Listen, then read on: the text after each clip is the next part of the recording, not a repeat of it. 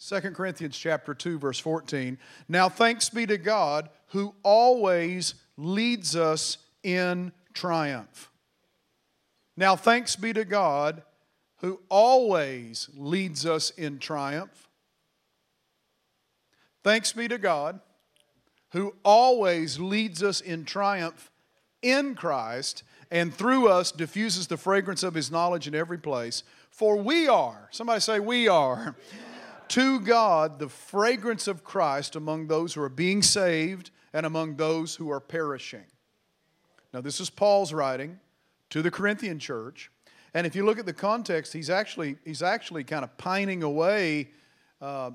He's been distracted and he was waiting for Timothy to come to him, and he had some unsettling times here. And then he just all of a sudden goes into this victory praise here, talking about our victory in Christ. And it's interesting, he uses this term triumph, and the term triumph comes from a Greek term that was used for a Roman victory procession. Because when the Romans would come back from the battlefields and having conquered foes, the generals or the commanders or emperors would come back into the city of Rome, and behind them would be a train of conquered kings and princes and important people from the lands that they had conquered.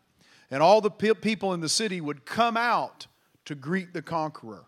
I really believe that's the language of 1 Thessalonians chapter 4. That we shall be caught up to meet the conqueror as he comes, as he returns. I really believe that's the imagery there. Anyhow, you chew on that later. So the people run out of the city and greet the coming king and then welcome him back. And so here's this parade. So the people line the streets and they have their palm branches or their victory wreaths or whatever. And then it was a tradition that the Romans would burn incense. That they would burn incense and it became the fragrance of victory. So Paul says, we are the fragrance of God. We are to God the fragrance of Christ among those who are being saved and among those who are perishing. So we become, maybe Paul had this victory procession in mind, that we are the fragrance of victory everywhere we go. People, figuratively, smell us, and we smell like winners. Oh, hallelujah. I know some people hate this, but look at your neighbor. Say, you smell like a winner this morning. Hallelujah. We got and hopefully that's true. I mean, we're speaking faith, but hopefully that's true. So we carry the fragrance of God's victory everywhere we go. So when you walk into your place of business tomorrow, you carry the fragrance of His victory. You're a crown jewel of victory. You're proof that He won the battle and that you're one of His trophies that He's put on display. Hallelujah. Hallelujah. You might be the one that when you turn your back, they're pointing at you like, can you believe this? I've had people do that to me before. I showed up in a setting many years ago. It was kind of a reunion setting, and I kind of caught a glimpse out of my peripheral vision, and somebody was going. And it was these guys who knew me in high school. And they thought, who's this guy? Hallelujah. Hopefully they were smelling some of that fragrance of victory, of a changed life. Amen. God is so good. Oh, this is so good. Come on, shout it out with me. He has giving me victory in all areas of life. Now let's break this down. First of all, I want to show you how God has given victory. Jesus won the victory. He won the battle when He died on the cross and resurrected from the dead and ascended to heaven. That's three parts of His great victory. One is the crucifixion and atonement. Two is the resurrection from the dead and the annunciation of His of His victory and of His total reign. And then third is the ascension to heaven and His session, theologians call His session in heaven. Those three parts are all powerful. I've preached on all of them through the years. We don't give enough attention to the ascension. You know, the Orthodox Church maybe does, maybe the Catholic Church, but it has some powerful truths in what happened when He ascended on high. Amen? Read Ephesians chapter 4. It's powerful. So anyhow, Jesus won the battle for us. He won the battle for us. Notice Romans chapter 1. Paul said, I am a bondservant, called to be an apostle, separated to God, and which He promised before through His prophets in the Holy Scriptures concerning His Son, Jesus Christ, our Lord, who was born of the seed of David according to the flesh, and, listen, declared to be the Son of God with power according to the Spirit of holiness by the resurrection from the dead. I found this passage years ago and I thought, wow, that He was declared to be the Son of God through the resurrection of the dead. So we know, first of all, that Jesus died on the cross, and when He died on the cross, He fulfilled all of the Levitical sacrificial system. If you don't know what that is, tune in on Wednesday nights. I'm teaching through the book of Leviticus. We're going through all of these various laws concerning sacrifice and how God required these for various penalties and sins and offenses. And so I'm going through each of those. And the beautiful thing is, as we learn about them, we realize the ultimate fulfillment of them all was Jesus. When He died on the cross, He fulfilled all of those requirements. Amen? He fulfilled all those requirements. So now our sins have been atoned for. They've been paid for, and now they've been forgiven if you're in Christ and have accepted Him into your heart. And in the Old Testament, in the Levitical system, the sacrifices had a time stamp. Let's just look at the Day of Atonement, the Yom Kippur. When the high priest would go into the most holy place on the Day of Atonement, he would make atonement for the nation of Israel for 1 year. It's like getting a sticker for your car. Shouldn't belittle it like that, but it had a time stamp on it. It had a time stamp on it. It was 1 year, and then next year, we got to go do this thing again.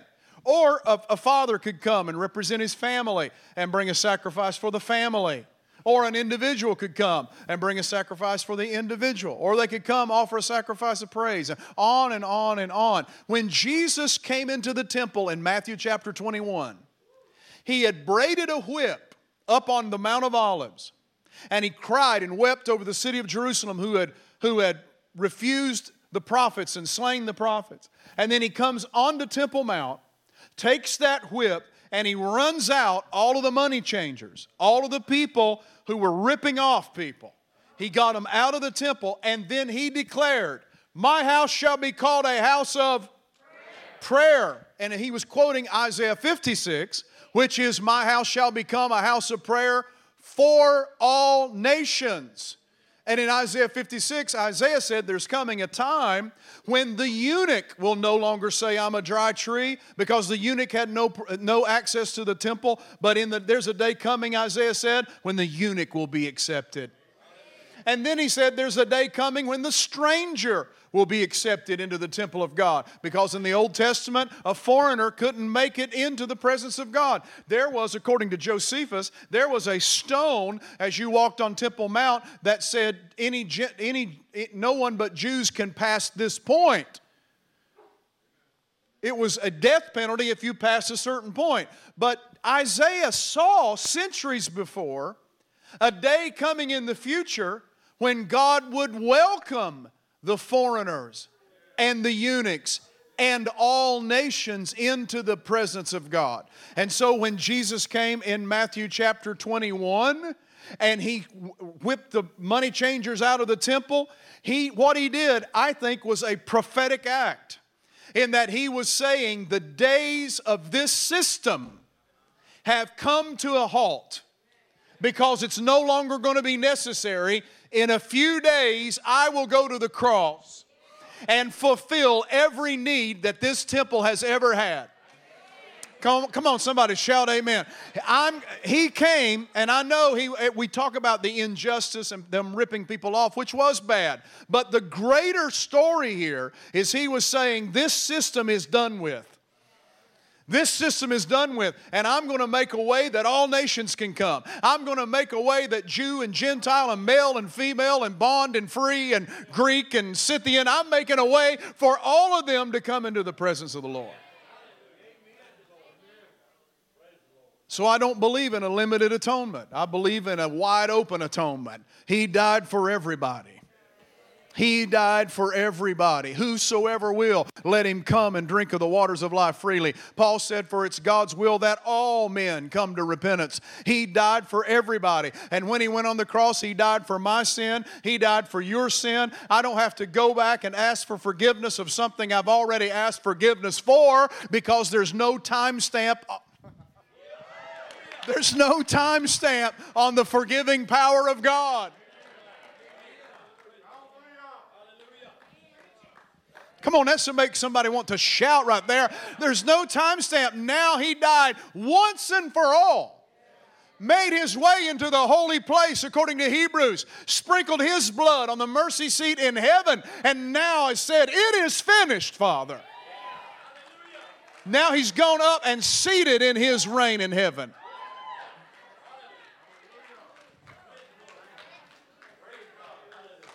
Can I just get way off course here and get over into the weeds a little bit?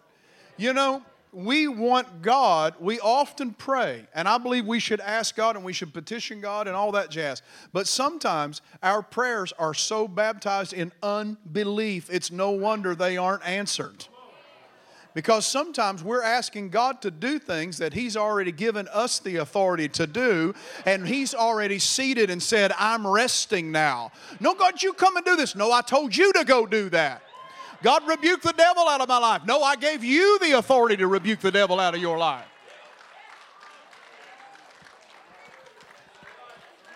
Well, somebody shout hallelujah. Come on, say He's seated in heaven. I'm walking on earth with that authority. So when He died, He wiped out the sin debt. Then notice what Colossians 2 says, verse 15. And having spoiled principalities and powers, He made a show of them openly, triumphing over them in it. So listen to the Amplified. God disarmed the principalities and powers that were ranged against us and made a bold display and public example over them in triumphing over them in the cross. And it says in it. Notice that in the New King James. He worked triumphing over them in it. The it is the cross. And so when He died on the cross, He stripped principalities and powers of their authority. Satan was unseated as the ruler of this world. I believe he had the authority because it had been surrendered, I believe, through mankind, through Adam and Eve. I believe Satan had the rulership of the cosmos, so to speak. But I'm telling you, when Jesus died on the cross, He unseated him. He unseated him. That's why when John saw him with keys in his hand. In the book of Revelation, he saw him with keys in his hand. He has authority over death and hell. Now He's the King of the universe. He's always been the King, but now He's declared to be the King by the resurrection from the dead. I'd use this illustration this morning. You know, if someone's preseason ranked number 1, very rarely do they ever make it to winning the national championship. You know, now, I mean, preseason ranked number 1 to make it all the way to the national championship. So I said, as during worship in the 9 o'clock service, I grabbed my phone and did a Google search. What teams have actually made it in NCAA basketball, preseason ranked number 1, and won the championship? And the only search I saw was UNC began the year preseason number 1 and didn't even make it to the tournament. So I said, I better stop this search right now because it's going to get tight in here. But I was corrected by a loyal Duke fan in between services that Duke made it happen before. And several other teams have made it happen before. Matter of fact, I was talking about my home high school that we've won 26 state championships in wrestling. and hold the record in the state of Virginia for the most championships in any sport. That's my home high school. And we have a guy in our church. He was here in the early service. He's a retired Master Chief from the Navy. He said, between 7th grade and senior in high school, my record in wrestling was 309-1. 4-time state champion. I'm like, you're bad to the bone. You got it going on. I mean, that's amazing, huh? So he said, I did. I started out preseason number 1 and won it on the mat. Jesus has been Lord forever. Since eternity past. But he humbled himself, Philippians 2, came down and took upon himself the form of a servant. And then he went to the mat. And he proved his lordship when he defeated Satan, hallelujah, 3 times in temptation, went to the cross, surrendered his life, and then on the 3rd day rose from the dead, conquering death, hell, the grave, and every bad thing that comes against us in this life. Hallelujah. He is the champion. He is the ruler. He is the victor forever. If you believe it, give him a shout. Come on, shout it out. He won. He won. And now that he wins, now he's brought us onto the winning team, and now we participate in the victory that he has. Now we are participating in the victory of Christ. Let me show you something. So in John's writings, he lays out this one term, overcome. In Greek, it's the term Nike, or the verbal form nikao. Okay? It means to overcome. It's used in the Gospel of John, the letters of John, 1st, 2nd, 3rd John, and it's used in the book of Revelation. Why? Because I believe John wrote all of those. Some scholars don't believe that. There's a big movement in scholarship, even an ancient writer named Papias who said that he didn't write Revelation, but whatever. I'm telling you, there's too much data here, I think, to not see that John wrote all those. Let me show you something. In John 16, verse 33, John says, Jesus said, "These things I've spoken to you, that in me you might have peace. In the world you shall have tribulation, but be of good cheer, I have overcome the world." Just because you're a Christian doesn't mean you're exempt from problems. Doesn't mean you're exempt from circumstances. But it does mean you're going to be a winner in the midst of everything you face. Why? Because we participate in the victory that he has already won. First John, the letter of 1 John 2:13. I write unto you, fathers, because you have known him. That's from the beginning. I write unto you, young men, because you have overcome the wicked one. He's speaking in past perfect tense. You have overcome the wicked one. You have overcome the wicked one. You have overcome the wicked one. 1 John 4:4, you are of God, little children, and have overcome them, because greater is he that is in you than he that is in the world. 1 John 5:4, whatever is born of God overcomes the world. Whatever is born of God overcomes the world. And this is the victory that overcomes the world, even our faith. This is the victory, even our faith. And then when we come to the book of Revelation, it is absolutely rife with these references to being an overcomer. Revelation 2:7, he who has an ear, let him hear what the Spirit says to the churches. To him who overcomes, I will give to eat from the tree of life. Revelation 2:11, he who has an ear to hear, he who overcomes shall not be hurt by the second death. Revelation 2:17, to him who overcomes, I will give some of the hidden manna to eat. Over and over. He's calling out the believers as overcomers, and he's showing them the reward of their overcoming. My personal opinion is that's what the book of Revelation is about. It is a victory book to show a persecuted church that in the end we win, and that you can overcome through all of these circumstances by remaining faithful to God and standing strong in your faith. That's what it's about. I don't believe it's picking out and trying to figure out who the Antichrist is and what is 666 and what are going to be flying locusts or going to be helicopters. I believe it's a book of victory to those who are down and are hurt. I'm just letting it all go this morning. Amen. Amen. Somebody shout hallelujah. Come on, we win. We win. Because he won, I win. Come on, say it with me. Because he won, I win. Because He won, I win. Look at your neighbor and say, because He won, you win. You win. Look at your other neighbor. Because He won, you win. You've now been brought into the winning team. Did you ever get picked for, like at recess or in, high school PE class or something? You'd choose teams. You ever been picked by the losers? But then you get picked by the winning team and you're like, I'm just going to look good here. I'm just going to. Hallelujah. Or it's like some of you golfers. You play in like a member guest tournament, or you play in a Super Bowl tournament. You go get the best you can find. We have one guy that can kill it off the tee, and this guy can chip, and this guy can putt, and I'm going to look good. And we're going to win. Anyhow, it's good to be on the winning team. That's what God has said. Come on over onto the winning side. I've already defeated sin. That means sin shall no longer have dominion over you. That's what Paul said. That means you don't have to stumble your way to heaven. You don't have to fool with addictions and problems every day of your life. Take hold of the victory that Jesus has already purchased for you and walk in that level of victory in your life. Alcohol is not your Lord. Marijuana is not your Lord. Running women is not your game. Looking after men, it's not your husband, isn't your arena. Hallelujah. You've been raised up above all of that. Cheating people isn't in your ball game anymore. Hallelujah. Living an unclean life is no longer your part. You've been raised above that, seated with Him in heavenly places, and now you're wearing the winner's jersey. Hallelujah. And He's given you power and authority in this life.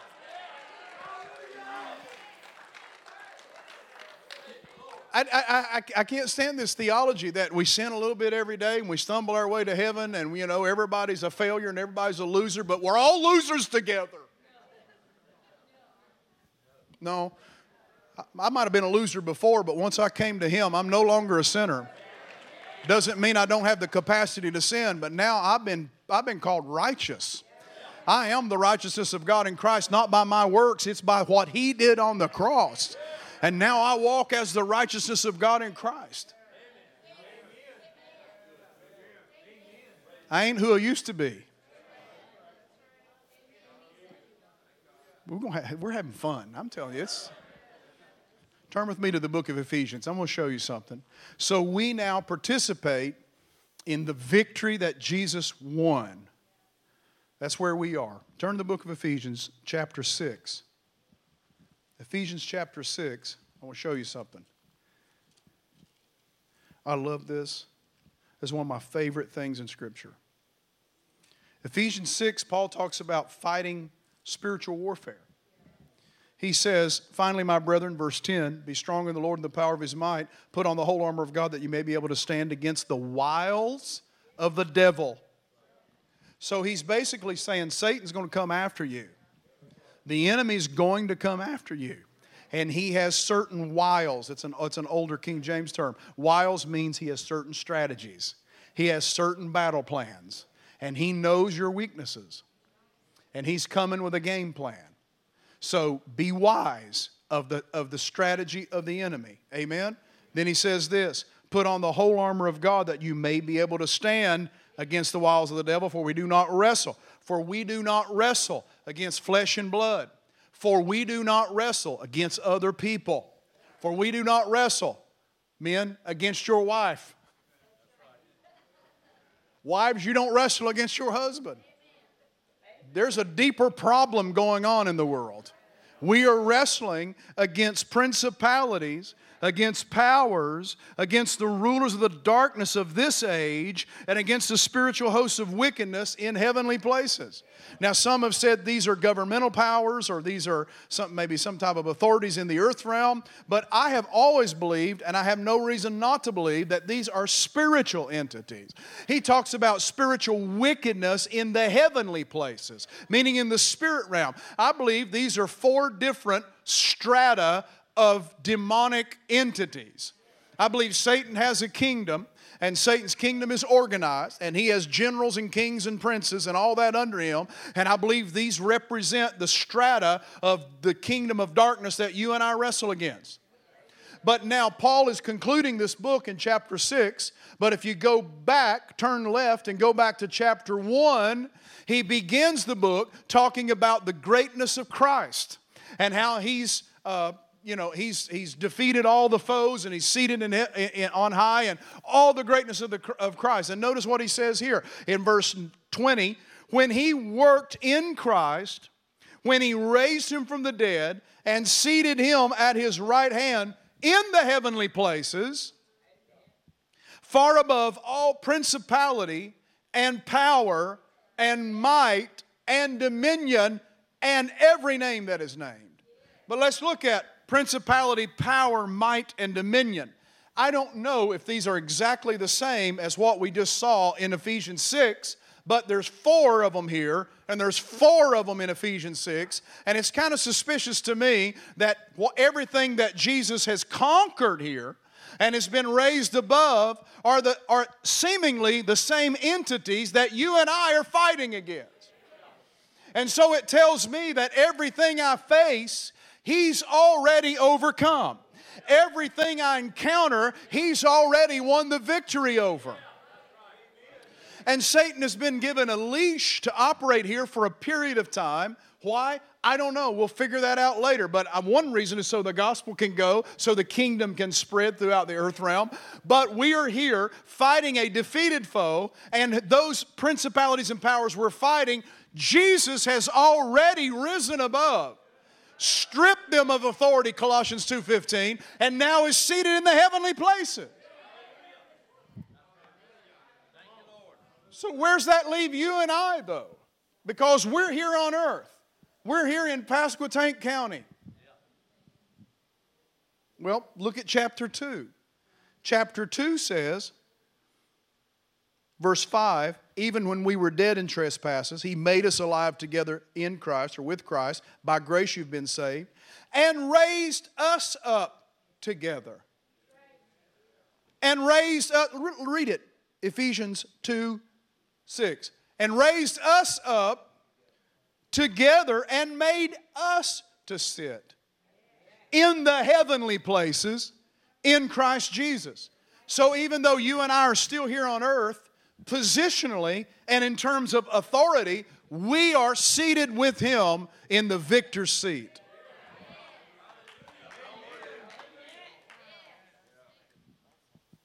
Okay, I'm going to roll through that one more time. Now, even though you and I are here on earth, we've been raised up and positionally seated with Him in the heavenly places where He's already conquered everything.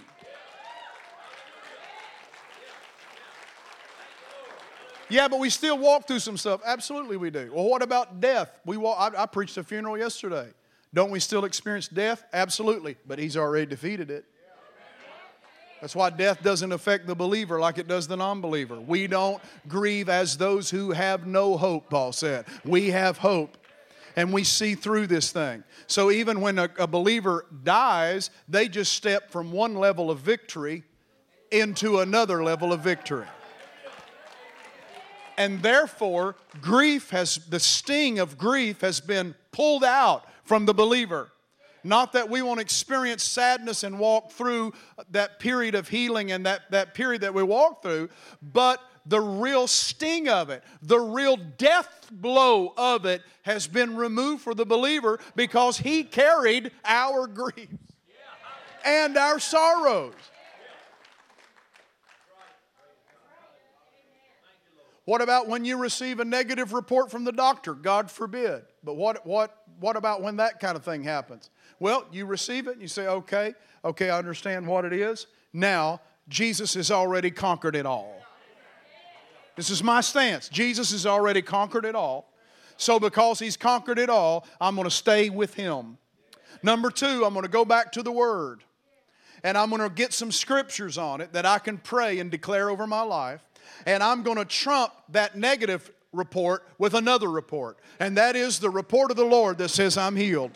I'm going to trump it, and I'm going to stay in His Word and find myself hidden in His Word. And I trust that more than the natural realm. I'm just going to be honest with you. And then pray in the Holy Ghost. Pray in the Holy Ghost and see what God would have you do and make wise decisions and Spirit-led decisions at each moment. Well, we received a negative financial report. Okay, I'm going to go to the Word because Jesus has already conquered all that. He's not broke. Heaven's not broke. So I'm going to go to the Word. And I'm going to see that He's already supplied all my needs according to His riches and glory. So I need to be a tither and I need to obey what He tells me to do. And as long as I position myself in obedience before Him, so as I'm supposed to, be a good steward of my money, bless my family, and tithe into the kingdom, then I'm going to demand rights from heaven. Hallelujah. And say, God, now you show up, Lord, and do what you promised me you would. Not because I'm an unruly child, but because I know He takes delight in answering and hearing my requests. Hallelujah. And He wants to answer them so that my joy may be full.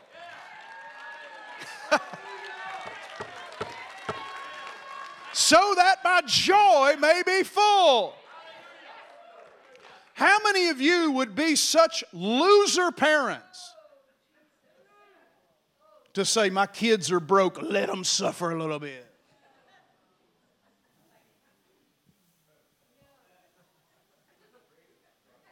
I don't even think we would be that way. Now, we want them to learn right and handle money correctly. But we want to bless as much as we possibly can. We want to make a way. We want to prepare. We want to save. We want to see them make it through college and not be laden with debt. We want to see them succeed in life. How much more does your Heavenly Father care for you? How much more does your Heavenly Father open up the windows of heaven? How much more does He open up the treasury and storehouse of heaven? How much more? You know what? We've had such limited thinking. It has really stunted the move of God in our lives. I'm telling you, we've had such limited thinking. We've been afraid of money and afraid of blessing and afraid to let God take the lid off and do whatever He wants to do. I'm not there anymore, child. I'm into the blessing realm right now, and I want everything God has for me. I want to do everything He's calling me to do. I want to walk in a high level of faith. Hallelujah. I want to be blessed when I wake up, blessed when I go down at night, healed when I wake up, healed when I go down at night. Hallelujah. I want my children to be healed and blessed, my grandkids to be healed and blessed, the next generation to be blessed. Why? Because I'm a winner. Hallelujah. I'm on the winning team. I've already changed sides. Hallelujah. Maybe I was a loser in the past, but I came through the blood, went to the cross, hallelujah, experienced the power of His resurrection, and now He said, Hans, I'm changing you into another man. You once were somebody else, and now I'm making you a new creation in Christ, hallelujah, and now I've set you on the winning team, and now I'm cheering you on to victory. Somebody give Him a praise.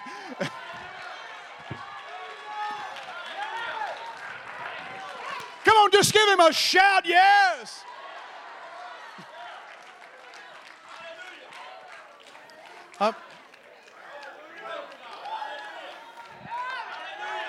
So now we fight not from the position of a defeated person, but now we fight from the position of victory. We go in knowing we got this. He's got this. I'm walking into this battle and I know He's already got it.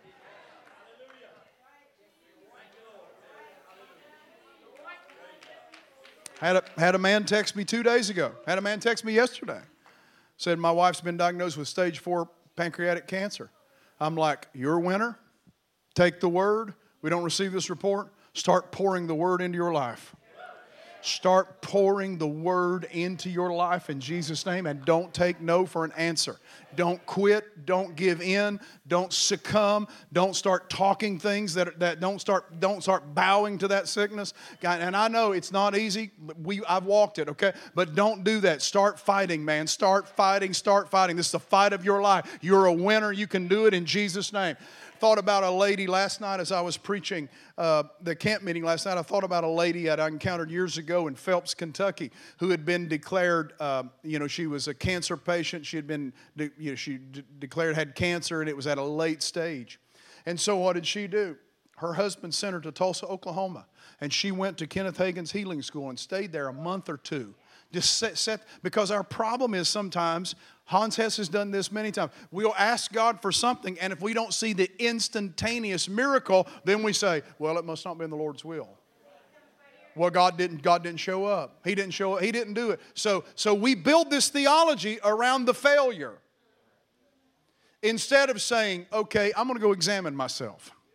And I'm going to figure out what's going on here. And I'm going to examine my heart, make sure I'm right, make sure my spirit is right, make sure my faith is high, and make sure I'm pouring the Word in me. So this lady went out there for a month or two and came back completely 100% cancer-free. God does this stuff. I remember a lady came to our church I pastored years ago. She came up in a revival meeting, and she came. She said, Pastor, I need prayer. I've been diagnosed with breast cancer. I'm going in tomorrow for surgery, and I just believe God's going to touch me. So me and the evangelist laid hands on her. She fell out in the power of God, laid backwards on the floor. And I remember it vividly, and I thought to myself, she's on God's operating table.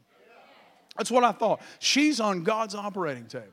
She got up, she went home, she went into we received a report later, she went to the doctor, went to have the procedure done, and she went, and they said, well, we better do one more examination before we cut on you. So they did an x-ray or CT scan or whatever it was, and they came back, and the doctor walked in, and he said, we've got an issue here. We can't find this thing anymore. We have an issue here. We can't find this out. We can't find this. Totally, completely gone.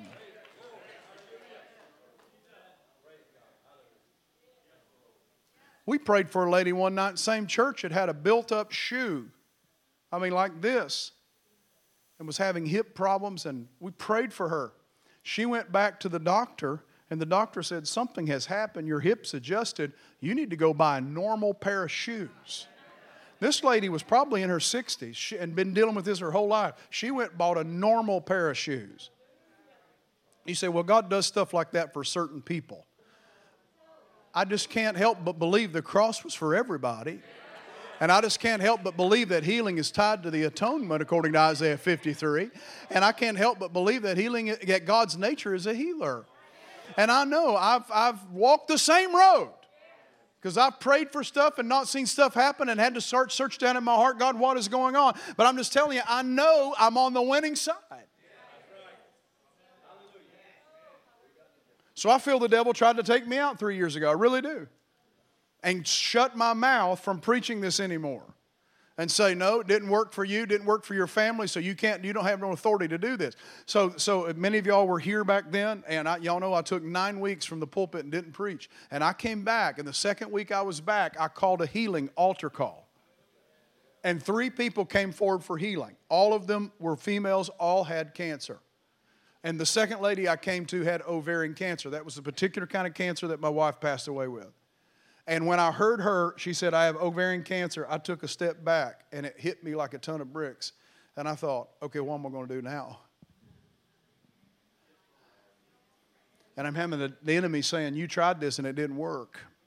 What are you going to do now?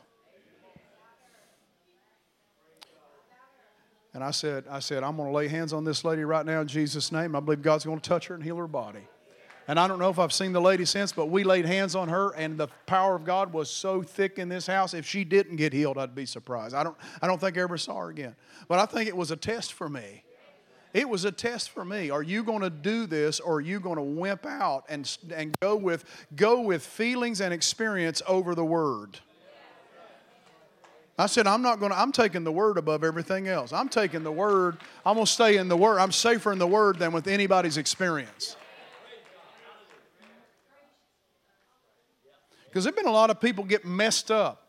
There have been a lot of preachers go through different things and then lose every bit of faith in the power of God because of some circumstance, or somebody hurt their feeling, or some church situation went down bad. Don't let stand, and when you've done all to stand, stand therefore. Don't let anybody back you down from what you believe. Don't let any person, any church situation, any sickness, any circumstance you've been through, don't let it back you down. Let it just be another rung on the ladder that you climb up and say, God, I'm going to believe more, and I'm going to see better the next time, and I'm going to understand more. Now I have knowledge. Job said, after he went through all he went through, God showed up and he repented. Said, Lord, I'm sorry. I've spoken what I didn't know. And he said, I'd heard of you. And I'd heard about you, but now I've seen you. I've walked through some things and I'd heard about you theoretically, but now I know you because I've seen you move. Come on, somebody shout hallelujah. Come on, I declare you're a winner in Jesus' name. I declare you're going to make it in Jesus' name. I declare you're more than a conqueror in Jesus' name. I declare you are an overcomer in Jesus' name. I declare nothing shall separate you from the love of God which is in Christ. Neither height nor depth nor principality nor power, that which is or that which is to come. Nothing's going to separate you. Let the power of God move in your heart. Let the power of God move in your life. Be all that God has called you to be. Do everything He placed in your heart to do. Come on, if you believe it, shout hallelujah. Hallelujah. We serve that same God. Somebody say the same God. We serve the same God that was in the lion's den with Daniel.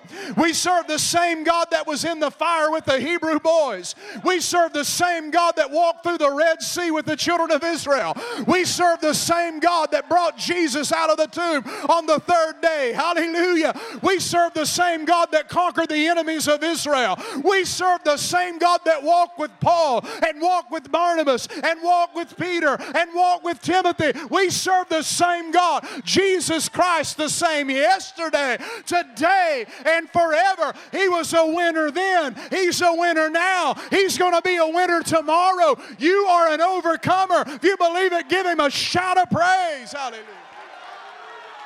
Come on, give Him a shout of praise. Hallelujah. Hey, hallelujah.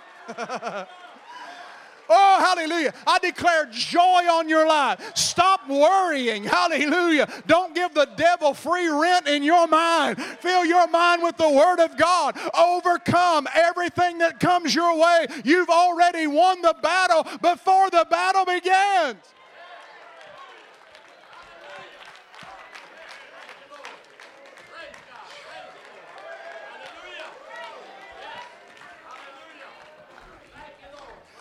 I don't know exactly how big-time wrestling works. But I think before they go into the mat, somebody's already signed an agreement and figured out who's going to win. Years ago, my dad worked at a high school wrestling match, big-time wrestling we're talking. And my dad worked with an emergency crew, a rescue crew. And so one guy got beat up and bloodied, and they carried him out, and they put him in the ambulance, and they were all flipping out. They said, we're going to rush you down to the hospital. And they got just off the hill, and he said, boys, you don't have to go down to the hospital. Anyhow, I'm sorry I'm raining on your parade if you're an NWA fan, but you're okay. You're all right. But I kind of think the kingdom's like that. Before we step into the battle, an agreement's already been signed. Jesus has already won the victory in His blood. You may have to face Andre the Giant, but you already got the contract on it. Come on, somebody. Hallelujah. You may have to face Sting or whoever, but you've already got the contract on it. You're going to win when this thing is said and done. When you know you're going to win, it causes you to fight better. Hallelujah. When you know I got this deal right here. What coach tells their team, listen, guys, we're facing these guys tonight. Ain't no way we're going to win. Just go out there and just roll through the motions because you're a loser. No coach does that. They come out and say, no, okay, these guys are tough, but we got a way to victory. Let me tell you how we're going to do it. We're going to pass the ball to Brian. He's going to pass the ball to Brandon. We're going to get everybody involved. Get Bill on the back side, and we're going to cut through. We're going to set a screen, going to come around, and Brad's going to come and shoot it from a three-point land. And that's what's going to happen. That's how we're going to win. And a real coach would make you believe it. Amen? Hallelujah? Because we got this. These guys are nothing. Come on, we got this. We win. We've already won. We win. We win. Look at about 5 people, tell them you win. In Jesus, you win.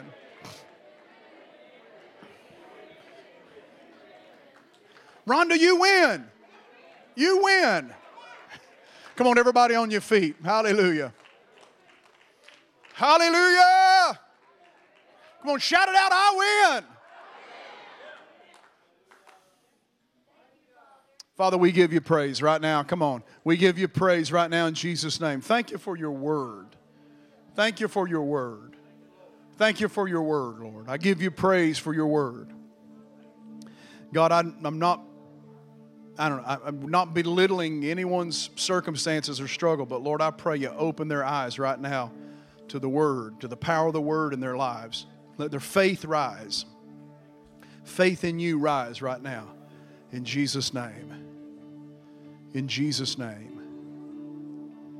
In Jesus' name.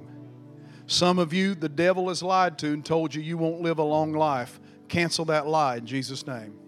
Cancel it right now. Cancel it, cancel it, cancel it. And quote back to him Psalm 91. Lord, I will live.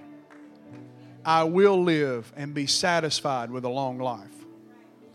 Come on, say it out loud. I will live. And he will satisfy me with a long life. Hallelujah. Take that, devil. Father, I give you praise. I just pray blessing over everyone in here right now. We rebuke that spirit of despair or discouragement, coming to tell them they can't do it. That spirit of defeat, we rebuke it. We cast it out of our lives in Jesus' name. We declare the victory of God in this house right now. And I give you praise. I give you praise. Come on, everybody in here. Hey guys, thanks so much for watching and listening to the podcast. And I hope these sermons have been a great blessing and source of encouragement to your life. No matter what you're going through, no matter what you're facing today, Jesus is the answer. I can tell you, He is the answer for your life. I'd love to pray with you before we leave here. So if you never accepted Christ into your life, or if you just have a need in your life, let's lift it up to the Lord right now. Come on, pray with me. Lord Jesus, wash me from all sin. I accept you into my life. I repent of all sin, and I place you on the throne seat of my heart. Lord, I pray right now, you minister to each and every one who just prayed that short prayer with me. Whatever situation they're facing, give them grace right now. Give them the power they need to get through it, Lord. Give miracles, signs, and wonders today, Lord, to those listening in the name of Jesus. Hallelujah. We declare it done in Jesus' name. Love you guys. Thank you for tuning in and listening and watching us.